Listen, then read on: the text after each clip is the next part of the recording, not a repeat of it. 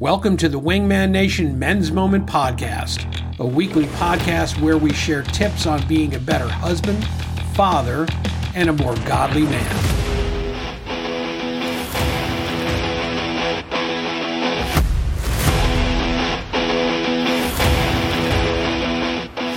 Hey, this is John Delaney, Director of Operations at Wingman Nation.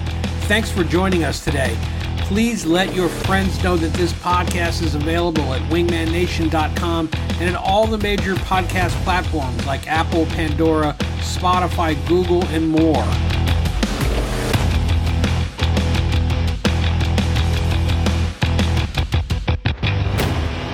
Okay, Wingman Nation, today we're continuing on with the new devotional, Jesus and Masculinity. In this episode, we'll be discussing what it means to be asking. Now, this is a double-edged sword where we address how we should feel free to ask God tough questions and also how we ask our wives and others in our lives how we can serve them. Hey, we're glad you're here with us. Now join me along with Wingman Nation co-founders Randy Ferreira and Pastor Jay Dennis.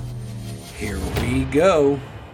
Good morning, Wingman Nation, and welcome to the Wingman Nation Men's Moment Podcast. My name is John Delaney. I'm here with Wingman co-founders Randy Ferreira and Pastor Jay Dennis. Good morning, gentlemen.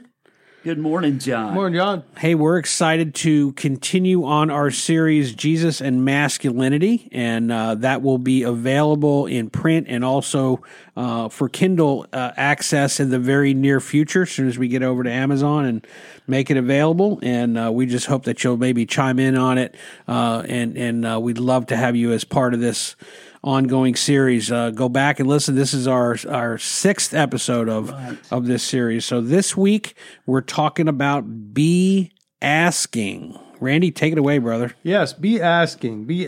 So in Matthew 27:46, it says, about 3 p.m, Jesus cried out in a loud voice, Eli, Eli, lama sabachthani, which means, didn't know I knew Hebrew, did you? Yeah, I'm impressed. Which means, my God, why have you forsaken me? Biblical masculinity dares to ask God the hard questions, guys. It dares to pour out our souls to Him, sharing our deepest doubts and despairs. We need to do that. Mm-hmm. You know, when Jesus was on the cross, the sign of the world, every man and woman's sin in the history of the world was placed upon Him. Right. Why? Because God and Father cannot look upon sin. He turned His face away from His only Son. You know, Jesus was in agony at the time, in despair, in utter helplessness and hopelessness. At that moment, Jesus asked, my God, why have you forsaken me? There was the sinless Son of God asking God, why? This was the perfect man asking this question of God. So, is it incorrect to suggest it's wrong to ask God why? Even Jesus asked God that question, and Jesus did no wrong.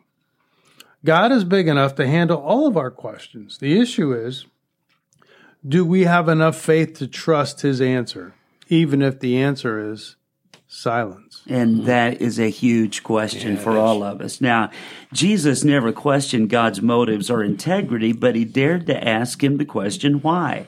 Also, He knew He could talk with God the Father about absolutely anything at any time. Asking God questions is perfectly fine, but questioning God is not. He is good all the time, no exceptions. Biblical masculinity dares to ask God the hard questions, dares to pour out our souls to Him, sharing our deepest doubts and despair, knowing that He still loves us unconditionally. Your questions may not even be hard questions, but perhaps simply asking to gain God's wisdom. God will use your thoughtful questions, guys, to reveal Himself to you or to be silent to bring glory to His name. Now, there's some lessons that we draw from this on masculinity that Randy and I are going to share with you. Number one, a real man can be honest with God even about his doubts, discouragements, and despair. It took me a long time to realize that, guys, but that God is a big enough God. He can handle my questions. He can handle the hard questions. I remember as a young believer reading a book called Disappointed with God by Philip Yancey. And even the title, you look at that and think, do I really want to buy this book and read this, Disappointed with God? But it happened to be one of those life-changing books for me. And I would encourage you all, if you're going through a time of doubt, if you're going to really through a time of despair, even beginning to ask God questions, get that book, Disappointed with God. So that's number one. Number two, God is not offended by our questions to him.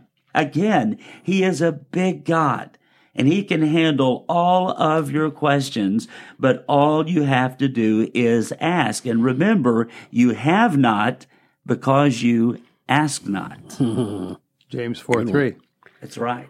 Number 3, God may answer some of our questions in one of 3 ways.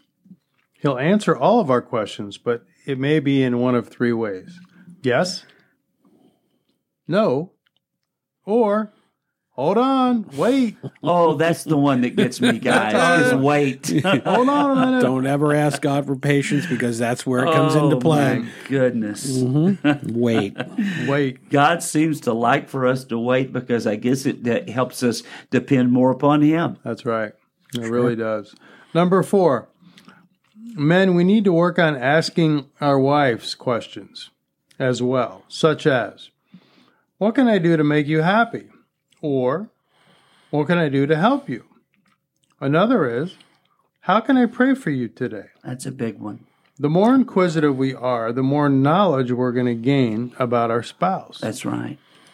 Number 5, Jesus used questions to gain insight and to discern people's motives. Jesus often used questions to disarm his critics. Yes, he did. So men can use questions. We can do that to do the same thing. Absolutely. Ronald Reagan once said, within the covers of the Bible are the answers for all the problems men face. Amen. How true. So whatever we're asking, the Bible has the answer. It may not be a direct answer, but it could be a principle from God's Word that helps us go and know in the right direction. That's good stuff. Good stuff. So writer Ralph B. Smith once made an observation. The children ask roughly 125 questions a day, and adults ask about 6 questions per day. Uh-oh. I wonder who sat around with that kid saying, okay, go ahead, keep asking. 125 a day? I think that's like in an hour. Yeah. And somewhere between childhood and adulthood, we lose 119 questions a day. Wow. A child's innate curiosity about life is instilled in them at birth by the one who longs to be discovered. You know, the more questions they ask, the more they discover about the world around them. So the more they discover about the world around them, the more they discover about the one who made them. That's exactly right. Normally, guys, when we hear the words, you're acting like a child, that's not normally positive. Not a compliment, usually. However, in the case of asking questions, we need to be more like children. You know, we are called to a childlike faith, as the Bible says, and asking questions is part of that. Asking questions means we don't know the answers, but we know who holds the answers to the deepest questions. That's good, Randy. You know, I often wonder if I had one question to ask God, what would I ask him? Think about what Solomon, he had, God said, you can ask for one thing. What did he ask for? He asked for wisdom. Wisdom. So I hope that I would have some kind of answer like that, but just think about what would you want to ask God if you could ask him any question. And whatever that question is, ask it. Yeah, don't ask for that highway to Hawaii. Yeah. Yeah. Right. Exactly. So, guys, here's some action plans that we want you to incorporate into your life this week. Today, I want you to work on using these questions. For instance, to your wife, ask her, What can I do to make life easier for you today? That question can really encourage your wives. What can I do to make life easier for you today? And then to your child or to your children, what can I do to help you today? How can dad help you, son, daughter? To your unsaved family member or friends, ask this. Do you know that you know that you know if you died right now, you would go to heaven? Or ask them, would you mind me sharing how Jesus Christ came into my life? Yeah. And you're giving some open-ended questions here, not closed questions. And then to your coworkers, I find that this works fantastically well. Ask your coworkers, is there anything I can pray for you about today? Is there something that I could call upon God on your behalf?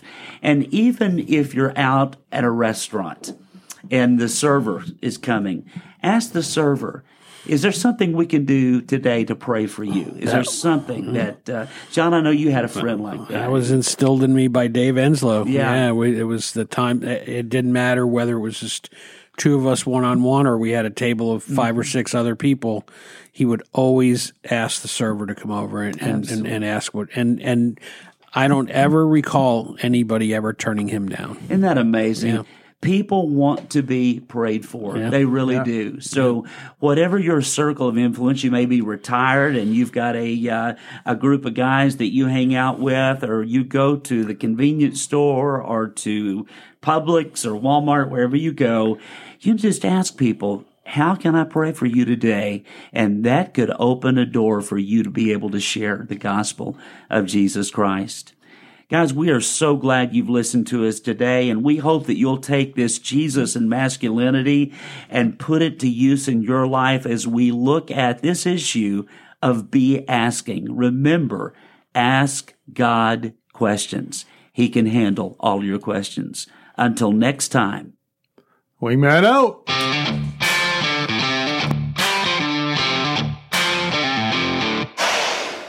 Thanks again for joining us for the Wingman Nation Men's Moment podcast. If you would like to get connected to Wingman Nation, visit our website at wingmannation.com. And don't forget, we'll be continuing on the Jesus and Masculinity series next week.